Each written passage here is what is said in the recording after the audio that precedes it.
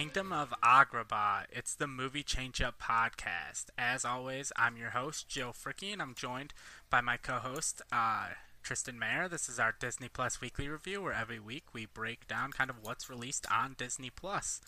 If you haven't watched our show before, we kind of keep this more for the general audience, people that maybe have Disney Plus because of their kids, or maybe there was a show that they were interested in, but they decided maybe because of the level of content they saw or a few things they wanted to check out, they decided to keep it. And we're here to kind of tell you what you can watch and what you can avoid. We kind of break down some of the bigger releases on Disney Plus, as well as some of the smaller ones you might not know about. Tristan, kind of what were your thoughts for this week in Disney Plus? It's been pretty good. I continue to be impressed by Kami Aloha. I think it's been a really good show so far. And Marvel's What If has been a bit of an up and down ride, but it's been fun the whole ride. A roller coaster has some highs and some lows, but it's been a thrill the whole time to watch. And it's been a nice little bit of a break in terms of like big high stakes things. We're not getting big huge releases, but we have a Hawkeye trailer to talk about, so we're gonna have some big stuff coming up. So it's been a nice breather, but with some good stuff that I was surprised I'm liking as much as I am. Yeah, this is definitely a good week, I think, for Disney Plus. They had a few good releases, and I think next week's going to even be better. We saw a few trailers for Star Wars Visions come out, and with some of the reactions that fans have been giving, I think it's going to be something fun for Star Wars fans, something new and something different. But we will talk about that when the time comes. But first off, let's talk about the What If episode this week. It was titled "What If Killmonger Rescued Tony Stark?" And if you didn't watch the episode, or if you watched it on Wednesday and kind of forgotten, basically it starts kind of where the first Iron Man starts, where he's out in the Middle East and his Humvee is attacked, but instead of being kidnapped, he is rescued by Killmonger, played by Michael B. Jordan in this episode. They didn't get Robert Downey Jr. for Tony Stark, but they did get Michael B. Jordan to play Killmonger, and it kind of kicks off his Wakandan takeover earlier than it did in Black Panther, where right in the 2008 timeline, he meets up with Tony Stark, and they basically create a robot army. Tony Stark kind of unsuspecting, and they kind of become friends, and Tony Stark promotes Killmonger within Stark Industries. And one of the lines that really kind of hit home for me was given by the Watcher in this episode, and basically because of Tony Stark being saved, the man was saved, but the hero was lost, because he doesn't become the hero we know who snaps his fingers at the end of Endgame that says, "I am Iron Man, saving humanity but sacrificing himself." So, Tristan, I think a light might have went out in your room. I don't know, it got real dim in there real quick, but what were your Something's thoughts going on on. this episode? Yeah, I thought this was a really good one. This was one that was in the trailers pretty prominently. So I was looking forward to seeing what they do with it. But we got so lost in like the multiverse and the bigger kind of Doctor Strange episodes and that kind of stuff that I forgot about this one. So when it finally dropped this week, I was like, oh, that's right. There was a Killmonger Iron Man episode. And I was really impressed by it. I think this is one of the best stories they've done so far on What If. I think there's a couple of problems I'll get to, but I want to focus on the positives at first because I do think this was one of the better episodes. I thought the action was really good. I thought it was really fun to see Wakanda kind of in action and how that was kind of happening. What I mentioned during the one of the episodes that we did before, how it was cool to kind of see like the background story of these older movies that are like kind of happening in the background of the Phase One of Marvel Universe, and this is kind of that. Like we're seeing what Wakanda was like at this point in time, and we're seeing like General Ross and his knowledge of Wakanda. So I was really happy with this one. I thought the action was really satisfying. I thought the arc of between Killmonger and Tony Stark was really interesting. I thought they really made Killmonger seem like a really cold character who was he didn't get his arc either. I think he has a bit of a redemption arc himself through Black Panther, at least like an emotional redemption arc, and we see him not get that arc either. So both of them are kind of like heroes who never got their chance to become a hero. So we see both of them go to like the darkest ends of their spectrum. I love this one a lot. It's probably my favorite so far. After being disappointed last week, I'm glad this one was really good. Yeah, I'm kind of with you. This and the Doctor Strange one, and even the first one with basically all of them, really, except the last one. Not to crap on the last one too much, but all of the ones where kind of the core tenets of the character are changed, and they just like flip a switch here where it's like, what if this decision was made of like, okay, what if for some reason Killmonger decided, because I feel like they never outright said it, but it was kind of kind of hinted at that maybe Killmonger was essentially the one that attacked Tony to rescue him. Like maybe he got somehow involved with the Ten Rings, or at least knew of their plot. And it was maybe so much, maybe he didn't attack Tony, but he knew of the attack and decided to let it happen so he could be the one to rescue him. But yeah, part of me but part of me wonders how much they're going to go back. Like if they're trying to imply that Killmonger was involved the whole time, and like it's now canon that Killmonger was involved with the Ten Rings at that point in history. Yeah, and there are a lot of fun moments in this episode, like when he revealed his kind of Liberator, and that was another hint of kind of what was coming when he revealed the name of his armor suit of the Liberator. Yeah, it was a great name too. I think it fit with Killmonger's character and like his everything he stood for. Yeah, and it looks cool too. I love the comment that it was really like a Gundam, and he said, "Oh, I like anime," and it was definitely very anime. We're talking about anime later in the episode, so we got a nice connective tissue there. Yeah, I feel like that was definitely a line that Michael B. Jordan wanted included because he's a big anime fan himself. So yeah, I definitely feel like Michael B. Jordan like personally designed that Gundam. He was like, I want this to be my Iron Man, my drones that fight for me. Yep. Yeah, there were a few moments that I want to say I didn't dislike, but I feel like just small changes. Like he has basically the same amount of scars in this episode that he has in Black Panther, and I would have liked because it takes place about 8 years earlier. I think Black Panther, even though it came out in 2016, I think it's supposed to take place in like 2014, 2015, but still it's, 6-7 years later. I wish he had less scars. Like maybe he had scars on his chest and his arms, but like not on his stomach or anything. Mm-hmm. So that was just a small change I would have liked. And also one thing is I remember, and I believe it's Iron Man 1 or Iron Man 2, when Tony Stark's working in his shop, there's a scene of him using Captain America's shield as like a balance, or like he uses it to like prop something up. So when they're talking about needing more, oh my god, how am I the vibranium? Metal, yeah, it's like how am I blanking on this metal? When they're talking about needing more vibranium, I thought that's what they were gonna do is get that shield, but apparently, I guess maybe they forgot about that moment, or they decided to like retcon it and say that shield was fake and was like a replica or something. I want to say I've heard at some point they have retconned that into something. I don't know how, but I had heard they've come up with some excuse to say that's not the real shield. Ah, okay. I mean, But that who makes knows? sense, but that was just like my small. But again, that's how good the episode is. When like, oh, I wish Killmonger had less scars, and I wish they referenced this shield in a background of an Iron Man 1 or 2. I can't remember which one it is. It would have been a fun Easter egg to bring in though, because people do remember that little moment, and I remember laughing at that in the theater. And I remember going back in the day and going on like old blogs and seeing like, oh, remember this Easter egg from Iron Man 2 or whatever it was, and it would be fun to have that throwback. But yeah, like you mentioned, not a lot to pick apart here. I do think, like a lot of the episodes, there was some pacing problems here, just because of the length. I think this would have benefited a lot from this being a little bit longer, because it got to the end and then it almost felt like an intermission was about to start or something, because it was like in the middle of a scene and it was like, oh, and then it's over, and I was like, oh, okay. There wasn't even like I guess there was the watcher comes in and says, oh, and that's what the story's about, and then it kind of ends, and I was like, oh, they're definitely like trying to get through this one quick. You could even tell some of the lines, it was like they were editing as fast as they could to get through these scenes. Yeah. And I hope that going into season 2, I know season 2 is probably well along at this point for animation, but going into the future of the show, I hope they get kind of beyond the short lengths. Maybe for some, like I would say, give us like a cool action episode here and there, but also don't be afraid to give us like a 45-minute long, like heavier episode like this.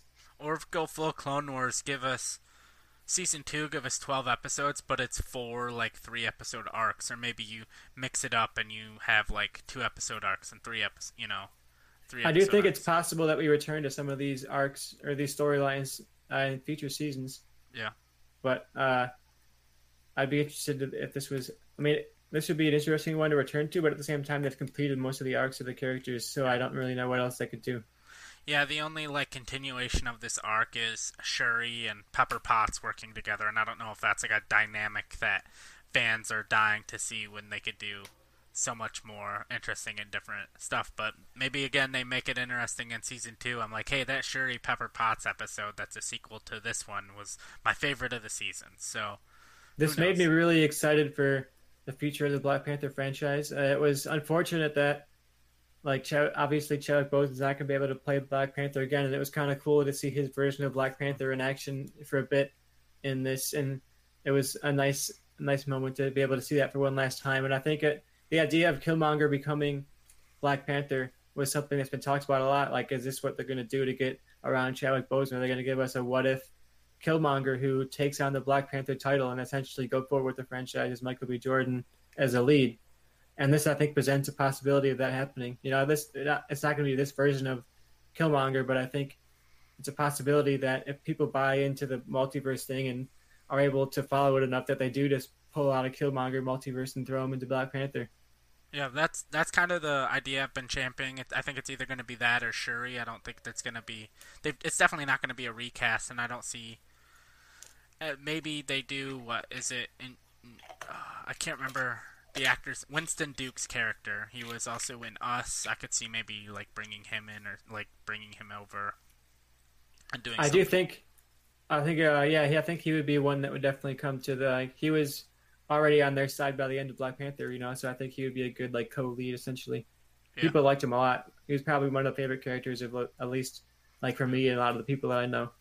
Yeah, definitely. And one thing I do want to reiterate, or not reiterate, but bring up before we move on, is I definitely think our theory of the Watcher becoming more and more involved, and finally like becoming a full-fledged character in the finale is coming true. Because I've seen videos now where the first episode he's a silhouette and you just see his glowing eyes, and now we're at the point where we're straight up just like seeing his face. So It does lead me to believe that we might even see Jeffrey Wright appear at some point in like one of the movies as the Watcher, because they're giving us a really prominent idea of what he looks like. So I think if we see that figure show up in like Doctor Strange, they don't. I mean, they're probably not going to be like, "Oh, that's the guy from What If." But if you're a fan, you could be like, "Oh, of course, that's also the guy from What If." yeah. you know. Yeah, quick question before we move on: do you think if Stan Lee didn't die, that he would have been the voice of the Watcher? Because I believe he was in Guardians of the Galaxy as like an aide to the Watchers. I do think that would have been what they would go with, and I don't know if it even would have been the same tone. I think he would. It wouldn't be so foreboding. I don't think Stanley would lead into that like everyone's doomed kind of tension that Jeffrey Wright kinds to give on his voiceover here. I think it would be much more of like a fun kind of adventure. Like, oh, here's what Captain Carter's doing this week. Yeah, I think you're right. I think Jeffrey Wright's voice and tone is perfect for what they're going for, and I think it's great casting.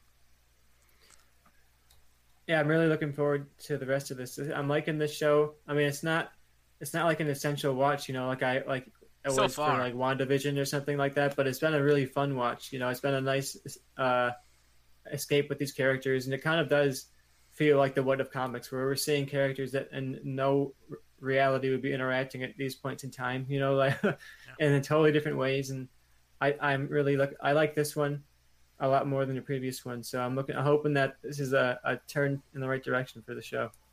Yeah, I'm definitely looking forward to the next episode, and I think with that brings us to our next topic, which is Doogie Kamealoha MD. Love is a Mystery. I was focused too much on saying Kamealoha right that I botched Doogie, but here we are. We talked so much last week about how much we loved episode 1, and honestly, episode 2, perfectly equal quality. We didn't get any more Creedence Clearwater Revival references, and as a Creedence Clearwater Revival fan, my heart hurt a little bit, but I wasn't expecting any more. But I was concerned a little bit because we had Jake Kasdan, who directed the Jumanji sequels, directing the pilot, that maybe there'd be a drop-off in quality going into episode 2, but there wasn't. I think we're right on the right track, and if you didn't watch the episode and maybe didn't watch our previous review, basically the show is a reboot of Doogie Howser, which starred Neil Patrick Harris, and it now stars a new actress. She was on Andy Mack. Her name was Peyton Elizabeth Lee, 17-year-old actress who plays Doogie, who now lives in Hawaii. And she, just like the original show, she's a young doctor. And I think this show really balances Doogie's like being a kid while also being an adult and being a professional doctor. I think that's a really hard balance to have, and I think they do that very well. Plot of this episode is basically this guy comes in, he was on vacation in Hawaii, and just somehow he becomes paralyzed, and he doesn't really know how. Didn't really have any fall, didn't really have anything figured out. And then we have the subplot with Doogie, the guy she was hanging out with and dating and kissed in the last episode. She tries to figure out, wait, does he really like me or not? And her mom, who is also her boss, while she's trying to figure out why this guy's paralyzed, be like, oh, if you're trying to figure something out, you go back to the basics of science or the scientific method, and that makes her realize, oh, I should do the scientific method to figure out if this guy likes me. And that just kind of, like with most shows, causes her more problems, and it just makes her more confused. And that's kind of the general plot of the episode. I don't want to spoil it, but I've talked for a while. Tristan, what do you think of Doogie Kamealoha MD, Episode 2, Love is a Mystery? Yeah, you mentioned that we were really impressed by the first episode, and I'm continuing to be impressed. This was just, like you said, just as good as the previous one, and it didn't have the big-name director like you mentioned, but this director, Erin O'Malley, has worked on some good stuff previously. She did some episodes of New Girl and a couple episodes of Fresh Off the Boat, so she has some stuff that I've seen before, even if I didn't necessarily know the name.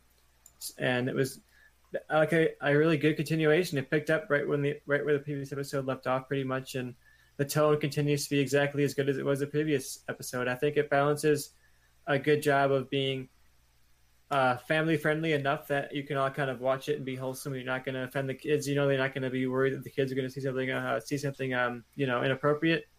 But it's also mature enough to engage with themes like, you know, teenagers and their actual feelings, their actual problems, and I think it is just being able to balance that is a really important thing for a show like this. It's going for a family audience, and I'm having a great time with this. I'm really just enjoying the ride. I'm invested in some of these characters too. I think Steph, the friend Steph, is one of those characters that could become like a cliche dumb best friend, but I think she's not becoming like a flanderized character where it's like she's still, you know, a real person, and she still cares about her friend and does what's best for her. You know, I mean, she's not like completely clueless. And I also like that she has that crush on Kamealoha's brother. And in a war show, I think that would be like a really long plot where she's trying to keep it a secret because she doesn't want to offend Kame. And Kame's, when she finds out in like the season finale, she's going to be so mad and say, how could you do this? He's my brother. And I like that from the first episode. She's like, oh, cool. You know, I don't get it, but cool. Like, pursue my brother. That's cool. If you like him, that's awesome. And that's kind of a cool subversion of a plot that I thought that I'd seen a bunch of times.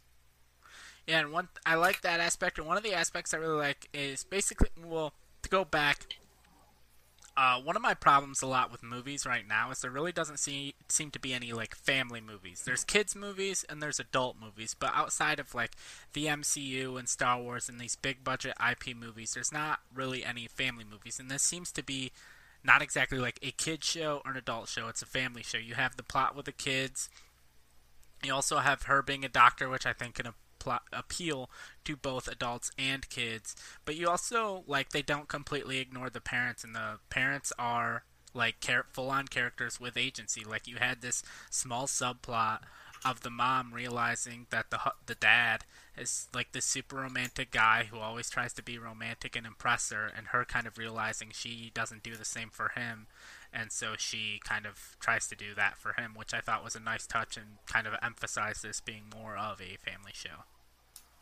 Yeah, I really like the family aspects. I think that's something that's hard to capture in some of these shows, even in like the best of TV shows. You know, even when you go to like the Mad Men's and the Breaking Bads, it's hard to like capture an entire family worth of characters and make them interesting. And I think this show's doing a good job. All the characters have their moments, and they all have like their complexities. And the mom could easily become the stereotypical like really strict mom who is never letting her daughter do anything she wants to do, but she has complexity to her own character. You know, you empathize to her. She seems like a human being. She's not just like this oppressive parent that you might get in a kid's show. I think it's really rounded. I also wanted to mention too, I want to shout out a YouTube channel called Hello from Hawaii that I watched a video on that it's a guy who lives in Hawaii, and he essentially did like comparing Kamealoha's version of Hawaii to his version of Hawaii and like how he feels it represents the place that he lives in. And he mentioned some of the cool Easter eggs and the details, and I think it really helped me appreciate the attention to detail in this show. And he said, I can't remember the name off the top of my head now, but she mentions like, oh, me and all my friends are going out to this restaurant. It might be Home Late or something like that. And that's like an actual restaurant chain in Hawaii that people like to go to, and it's one that teenagers hang out at a lot. So it kind of fits with the realism of Hawaii in the area. And there's a lot of slang that they use that fits with Hawaii. And it never feels overwhelming. Like I wasn't watching that and be like, what is he talking about? What restaurant? I figured, oh, it's just that restaurant they go to, you know. But yeah. I like the attention to detail that if you're from Hawaii or you know Hawaiian culture, that you get the extra little bit of spice on top of that. You know, you get the detail that makes it interesting. Yeah, it's like the Max and Saved by the Bell. You know, it's their spot. It's where they go. You know, I don't have to. I don't ever have to have been to Max to know what Max is. Oh, they go there and that's their spot. Like, okay. And one of the things I did want to, I know you kind of brought it up a little bit, but as far as like characters and stuff, but I really like the boyfriend because I thought there's many different directions they could go in. If they could make him like the douchebag kind of jerk, or they could make him kind of the like goofy. But I feel like he's kind of a full-fledged character and a believable character, and a lot of their problems seem to stem from the fact that he's intimidated by her, and how could you not be intimidated by dating a 16-year-old girl that's a full-on fledged doctor? Like, there's no way you wouldn't be intimidated, and no way you wouldn't be like, oh, she's definitely out of my league. Yeah, I like that they're not ignoring the fact that she's a teenage doctor. Like, that could be something they just never talk about, like, but it affects her relationships. Like, it affects Walter, and, like, in the last episode, it affected how she could go to that dance, and if she couldn't, it could be an easy thing for it to be like, oh, she doesn't really struggle that much. She's that good, you know. She's a perfect house. She's a perfect daughter. She's a perfect friend. She's also a great doctor, and it's just like she doesn't have any flaws. Make her like a kind of a Mary Sue type character, but I think they're giving her a lot of complexity, and she's making mistakes, and they're not afraid to have the main character make mistakes and like learn from the mistakes, and they're not afraid to have effects of her decisions. I think it's been a really impressive way to write the character and to adapt something that could easily become like shock and ridiculous and like a one season bad show that we watch one episode of and be like, not for us. Yeah, I do have two minor gripes with. Oh no! One minor gripe with this episode: Ronnie Chang had like one scene. I want him in every scene because I've watched him in Crazy Rich Asians, loved him in that. Watched him in Shang-Chi. He was great in that. He's great in Young Rock as the rival wrestling promoter. And the other thing that's more a problem with the show is the guy she's interested in is like 16 years old, and his name is Walter. And I feel like people would make fun of him for that, of having a grandpa name. But that's like the tiniest of gripes. Look, I mean, she goes by Doogie in the show, so I don't know if she can. Well, the people at work, the people at work call her Doogie. Her friends and whatnot, I don't even know if they realize that that's her nickname. Yeah, no. Get some representation. The guys with the weird names, Yeah. Gotta give us some love. All right. Yeah, I'm definitely looking forward to next week. Anything else you want to say about this episode? No, I'm definitely looking forward to next week, and I think if they keep the quality going, this is going to be one of come to the end of the year. This could be one of my favorite seasons of Disney Plus for the year. Yeah, definitely agree. All right, I think it's time we move on to the guest star drop of the Proud Family, Louder and Prouder. The show's coming out next year, 2022. I don't know about you, but I was a big fan of the original series, and I think this is more just going to be essentially just a kind of a continuation. I don't think they're going to have... It's not like Penny Proud's like all grown up and this is her family now. It's like Penny Proud's still like a middle school, early high school, late elementary, somewhere in there kind of vibe, and just I think pretty much everyone's coming back, and I think it's more just, hey, the show's continuing, like race, and a lot of the topics are still relevant today. There's stories we can tell with this family, and I think it could be a really great, fun show. Yeah, I'm looking forward to it. I don't have as much familiarity with the original show, but I did watch it. It was definitely one that was on a lot when I was a kid. I remember the grandma character and a lot of the fun characters and some of the moments. And she's iconic. Yeah, there were some memorable parts of that and memorable characters. And like you said, it could address themes that are possibly even more relevant today than they were back when the show came out. Things are at least more socially conscious. You know, people are talking a lot about race and how it, and especially race in media and like the presence of black writers and black artists and black characters and how important that can be. So I think bringing this show that was one of the kind of pioneers, at least for me when I was a kid, I was like a little sheltered white kid in the suburbs, you know. So I wasn't. This was like one of the couple times like this in Fresh Prince of Bel Air. Like those were the shows that like it kind of exposed me to different ideas of like black families and black people, and I think it was uh, a show for me that was kind of fundamental in that for a lot of people my age, I think. And I'm excited to see this guest list. I'm excited to see the show come back because I think representation is very important for people to get out of their kind of TV comfort zones and see more than just like white people in their TVs.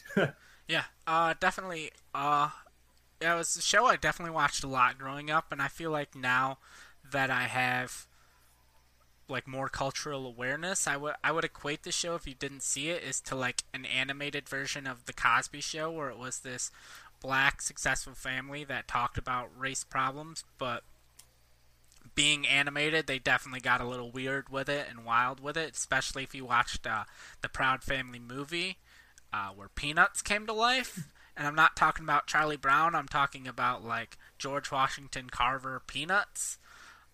So yeah, it was definitely interesting. But I got the cast list here. I'm gonna put it up and read off some of the more notable names.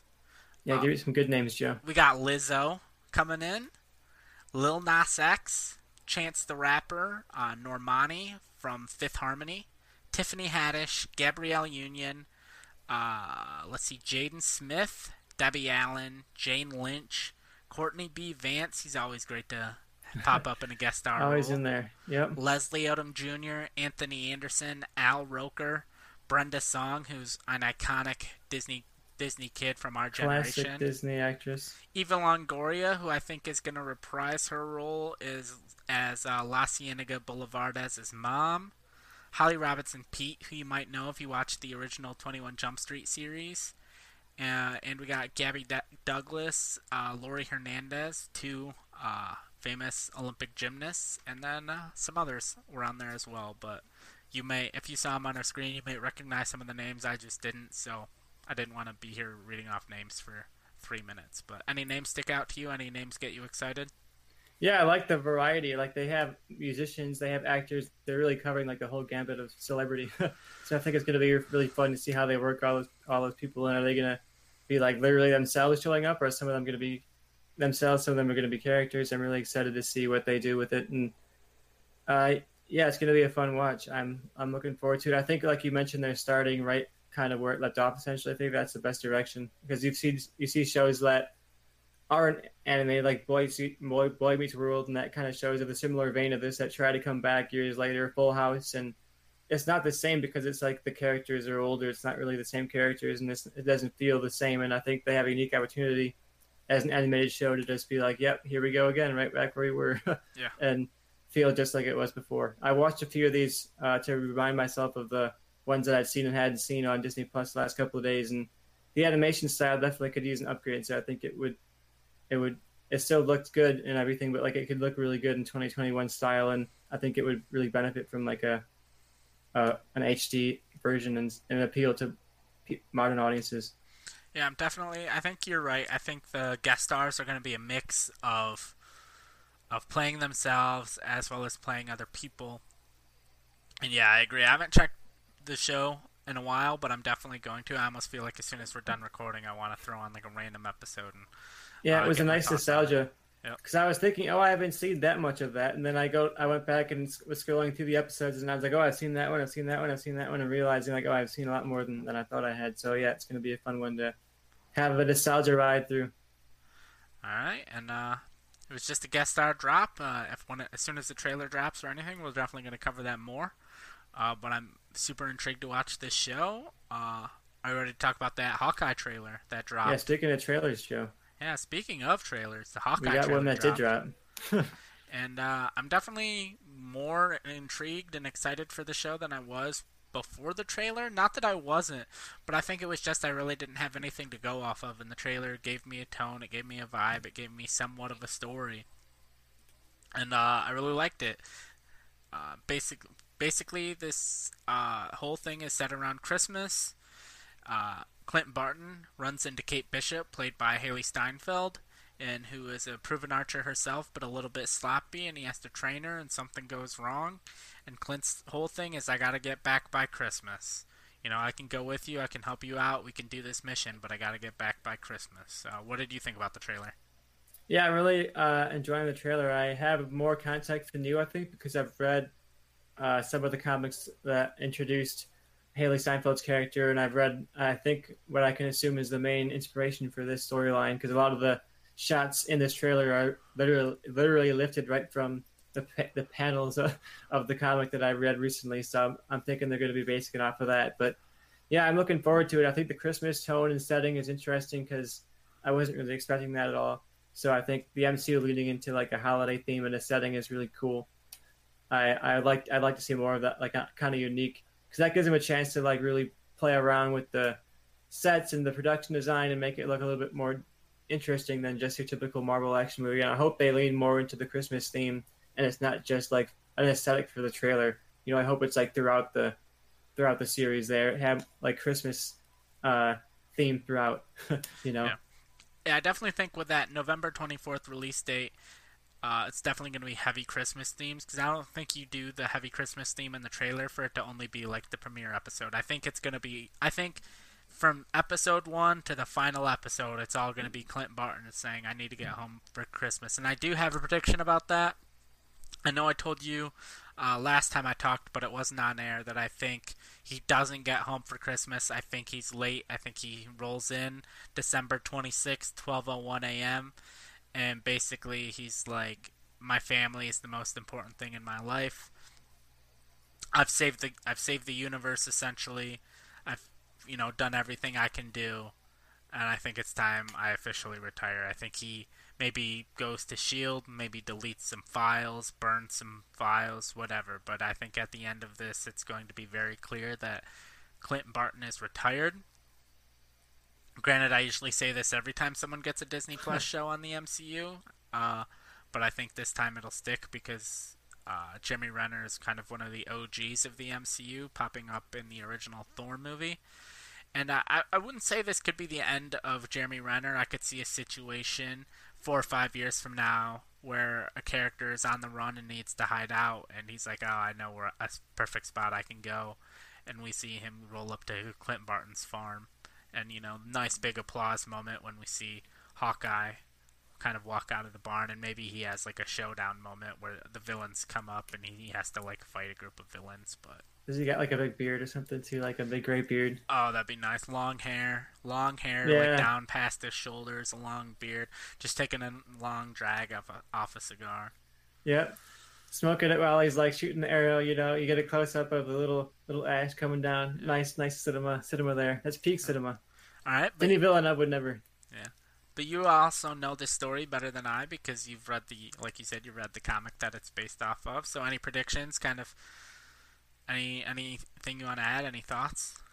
I'm looking forward to seeing how much, because Disney has said, "Oh, we're doing Infinity War," and then they take like this snap and a couple of the moments out of the Infinity Gauntlet arc, but it's like practically not an adaptation. Yeah.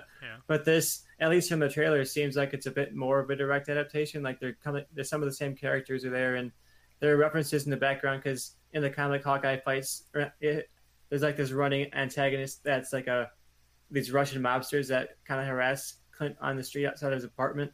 So there's some references. You can see references to them in the background of the trailer. So I wonder if like they're going to have them in as connective tissue to the comic. And I definitely think that by the end, Hawkeye is, if not retired, he's at least like stepped away from the action. He's in some kind of like advisory role, And I think they're going to have Haley Steinfeld essentially be the Hawkeye going forward. Yeah. And I think that she's going to play a big part in the Secret Wars and that running storyline. And we can't forget that the Black Widow post-credit scene set up that I can't remember her name, and Florence Pugh's character. She's going to be somehow tied into this arc somehow, and I'm not totally sure how that fits into the comic book. So that's like kind of a wild card into the storyline. So I wonder how she's going to affect the arc that I'm expecting to see. I don't want to give away too much of like where it goes. but it's like, an origin story, because Haley Steinfeld's character is already established by the time this arc happens, so it's going to also be doing her origin story on top of that. So it'll be fun to see how they work that all together, and also tying it into the larger Disney Plus universe. I know people weren't excited for this, but having read the source material, I'm really excited for this. This has been one of the top shows on my list since it was announced. So I definitely think this is one people are sleeping on. So I'm excited to talk about it and see people react to the plot as it unfolds. Yeah, I'm kind of the same way of being super excited about it. I think I've been higher on Hawkeye than most people. I kind of always like these characters that are regular, average people. I mean, he's obviously more adept and like a better fighter and shooter than an average person, but he doesn't have any powers. Surrounded by basically gods, like whether it's your Han Solo in the Star Wars universe, or Batman on the Justice League, or your Hawkeye in the Avengers. I've always kind of liked those characters that even though they don't have powers, they're kind of able to be toe to toe with everyone else. And so I'm excited for this show to see him more on a street level type thing. That Ronin segment in Infinity War, or no, Endgame, sorry. And Endgame was one of my favorite parts of that movie. Yeah, if you're into the grounded Hawkeye, I think you'll like this going by the source, because that is definitely what I got from it. Was like, I'll talk about the first like panels, or like him, what you think would be essentially like the shot of him in Endgame, or I mean in the first Avengers, like doing a cool Hawkeye diving off the building kind of shot, and then he hits the ground and he like breaks his legs and he has to go to the hospital. And like the first issue is like him at the hospital, getting out of the hospital. It's like, oh, it kind of addresses the fact that he's like this human being kind of having to fight alongside of Thor and keep these unimaginable heroes. So exactly what you described is like what the comic is about. So if they adapt that, at least that theme, which what they, at least in the adaptations, like they take the core theme and idea of the comic and adapt that. So I think you'll be getting that out of the show. All right, great. And yeah, obviously Haley Steinfeld's in the show, like we said, and we're big Haley Steinfeld fans around here. So it'll be cool to see her. Can't get enough of that in this show. All right. Anything else you want to say about this before we move on to Star Wars Visions preview? No, can't wait for it. It's Halloween still. I got to enjoy that for a little bit before I get to Christmas. But as soon as it ends, I'll be like, here comes Hawkeye, here comes Christmas. Yeah, we still got 2 months before it comes out. So, 2 months and 6 days. So, we definitely got time to get hyped for it. Part of me wants to read that comic before I watch the show, but I think I'm gonna keep the surprise by myself, because you've read it. So anytime when we review the show, anytime anything connects to the comic, you can bring it up. It'll be interesting. And I think I'll probably just read it after I finish the show and be like, oh, these were the differences and, whatnot. But I'm ready to talk about our Star Wars Visions preview. And if you're not sure what Star Wars Visions is, basically Lucasfilm reached out to various anime studios and were like, hey, make a 10 to 20 minute Star Wars short story. Don't worry about canon. Don't worry about weaving it into anything else. Just take the themes, the technology, the stories of Star Wars, and tell them in whatever way you want. And I had the episodes pulled up here, and then I forgot. But I have the episodes right up here if you want me to go through them. All right, yeah, you go through them because I was not paying attention. I'm gonna go through these and then give me some you're looking forward to, and then I have some more information about some of these studios and what they've worked on in the past that has me interested in some of the work here. Right. I mean, yeah, my number one my top of my list is The Duel. Yeah, The Duel is our first one right here by Kamikaze Doga. Then we've got Lap Ocho by Geno Studio. Then we've got Tatooine Rhapsody. I wonder what that'll be like. Is Rami Malek in that one? I want to know is Tatooine Rhapsody. I know is basically the one of the rock opera of like this people in the Star Wars universe trying to be a famous rock band. That sounds pretty badass. I'll take that one. Then we've got a doubleheader by Sugar. Definitely the biggest studio they have on this list, doing The Twins and The Elder back to back for episode 4 and 5. Then we had The Village Bride from Cinema Citrus. I like the name of that one. And then we have Akari. I am not sure how to pronounce it. Akakiri? Akakiri. That's probably it. Another doubleheader here from Science Saru. They're also doing Toby 1, which I could imagine is a droid episode. It is. It's a droid that's been programmed, and his dream is to be a Jedi Knight. Speaking of Jedi Knights, our 9th episode here is called The Ninth Jedi by Production IG. Yeah, Joe, which one of these you mentioned you're looking The forward to the Duel duel, is one but I'm really looking forward to. The Elder, I've just seen images from that one, and it's basically like this evil Sith Lord, I think, is kind of the main lead of that one. And the Ninth Jedi, I don't really know anything about it, but just the title alone sounds intriguing to me. There's ones that I'm not super into, but that could change my mind, and that's Tatooine Rhapsody. Uh, just like that's not really what I go for in Star Wars, but I could watch the episode and be like, that was great, that was amazing. Same with Toby, like the idea of like, oh, this droid wants to be a Jedi. It's one of those ones where on the surface I could be like, I'm not into that, and I could watch the episode and I'm like sobbing by the end because it's like some sad, depressing story.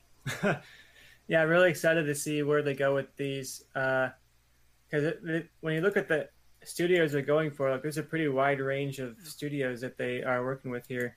Because we have, I mentioned that Studio Trigger is probably one of the biggest ones they're working with because they worked on stuff like Kill la Kill, which is a hugely popular one, Little Witch Academia, which I liked a lot. Yeah. That's one And that while I've we're seen. talking about this, I'm gonna throw up and we're gonna have some stills from various episodes slide across the screen.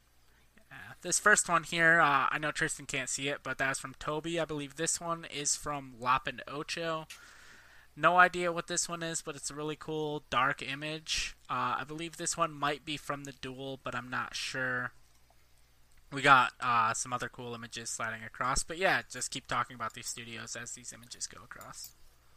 Yeah, there's a couple that I don't know much about. Like, there's some that have just worked on like animation sequences. Like, I know one of them has done like the introduction sequence for Cowboy Bebop, which is a really effective opening sequence and one that I think is one of the more iconic anime openings. Uh, you also got Kamikaze Duga, which has worked on JoJo's Bizarre Adventure, a really big anime. They think they did the opening for that. If I want to, I think that was who what they worked on for that. But that's a really good opening sequence. So yeah, a lot of these are studios that have worked on shorts.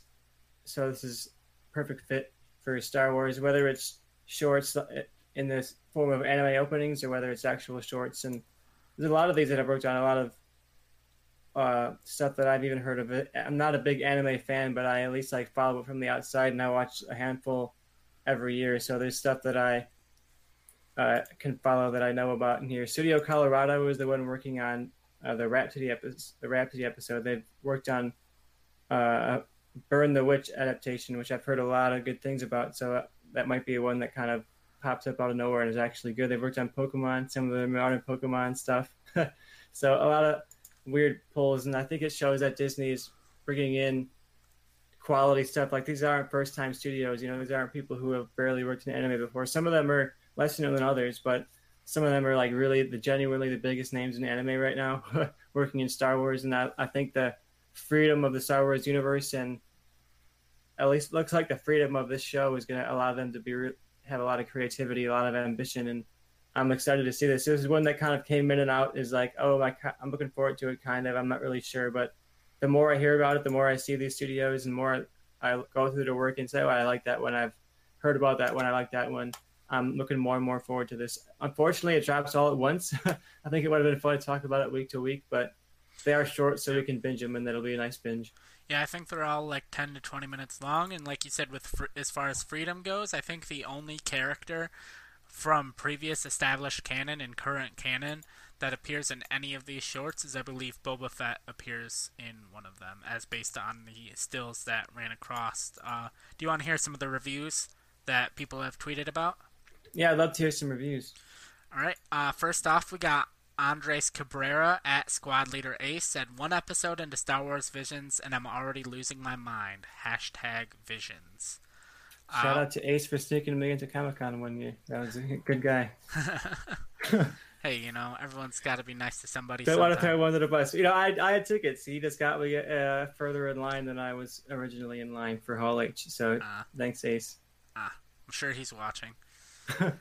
Next up, we got Star Wars Explained at Star Wars Explained. He says, #Star Wars Visions is cool. It's a mixed bag, which is to be expected. Most of the shorts really worked for me. The Ninth Jedi especially is phenomenal. Phenomenal in all caps. I would have watched an entire movie based on that premise.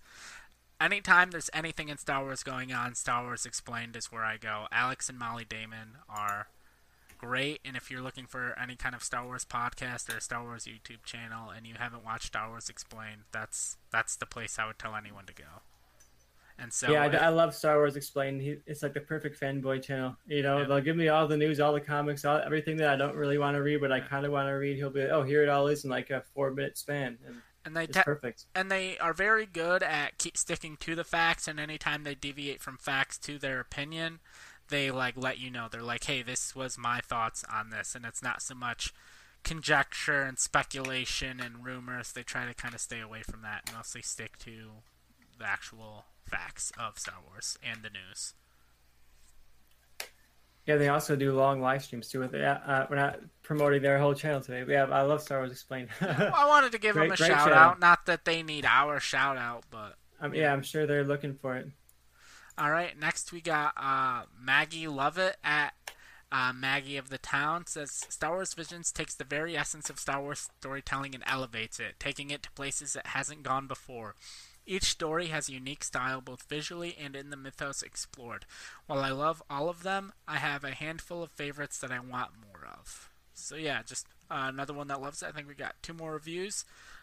DJ Woolridge at DJ Talks Trash says Star Wars Visions captures the raw, weird inventiveness of the original films better than anything since, well, A New Hope.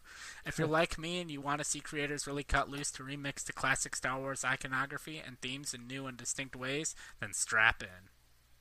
I'm looking forward to it. Those are all really positive tweets, and of course, there's some of them that you'd expect, like Star Wars Explained. If he came out here and it was like, yeah, guys, this one's bad, I'd be like, it's got to be really bad if Star Wars Explained is saying it's bad. But yeah, I'm looking forward to the run. And like, I like that last tweet because you mentioned like StarArs as this like creative ambition, like letting artists run wild. And I think that's what I like the most about the original Star Wars film, New Hope, is that was just kind of like these new artists who like, you had George Lucas, you had Steven Spielberg, you had all these people who were like kind of, you know, bubbling with artistic energy, just kind of like running loose with this budget and doing crazy stuff and pulling it off. And I think that's what this show could potentially be, you know, and I think this even more than the Marvel Universe and What If, I think this opens up for like really, really wide possibilities because they're even beyond like, you can do whatever. You can do lightsabers that spin around in circles and bend around like whips. Like you can do whatever you want. And I think that's interesting. Just like using the iconography and the look and the tone of Star Wars to do whatever you want with it. Yep, and we got one final review from Eric Davis at Eric Davis. Says, I watched all of Star Wars Visions and I absolutely loved it. Each short brings its own unique, inventive interpretation of Star Wars that enhances and expands upon everything we already know. The visuals are gorgeous and the storytelling is top notch. So many crazy lightsaber fights. I can't wait for the lightsaber fights, Joe. I mean, the animation's going to lend to that, obviously, but I think that it's going to be great. And we haven't seen animated lightsaber fights in a while because Bad Batch doesn't really give us lightsaber fights. Yeah, it hasn't been since I guess season 7 of Clone Wars was the final one. And I've always loved how crazy the Clone Wars got with their lightsaber battles, and this is probably, I'm sure, going to get even more crazy. So I'm looking forward to it. And the last one we got was essentially a motion capture fight. Because I remember they brought Ray Park into motion capture, so it never could have gotten too crazy because it would have been Ahsoka versus Maul, which would have been the last one we got. And so, yeah, this one, especially being anime, they can get super wild and super crazy with it. I can't wait. I'm getting more and more excited just talking about it, Joe. You know, it's on my radar, but this conversation has really reminded me why I'm so excited about it. Yep. I agree. All right, I think that was our last topic for the day. Anything else you want to bring up about Disney Plus? Maybe anything you watched you didn't tell me about? I want to mention that if you're liking Kami Aloha, you might want to check out Diary of a Future President. It's not as good, but it's a similar tone, similar characters, and the premise is essentially that it's this teenage girl who's in like 6th grade or something, and 20 years from now she's the president of the United States, and on her like inauguration day she gets her diary from like middle school, and she's like, oh, this is my old diary, and she kind of reads back her memories, and you get this narration over the course of the episodes, and it's really interesting. Like as she faces hardships and she feels like, oh, it's just not going to get better, she's not going to move on, and like it does get better. And even though she's struggling with these like small dramas in middle school, that she's eventually going to overcome it and like become the president. So it's kind of a cool, nice, heartfelt story, similar to Kame Aloha, but a little bit more kid oriented. But it at the same time does have jokes that are more adult. So I think that's in the same, a similar vein of Kame Aloha. I feel like in that. Sounds a lot like Young Rock, which if you haven't watched, I mean, definitely not a Disney Plus show. It's on NBC, I think, but essentially the same thing. Of The Rock is running for president, and in doing so, he's telling stories from his childhood, and it cuts back to showing his life at various points. But I think that wraps up our show for the week. We will be back sometime next week to talk Disney Plus. And without further ado, goodbye.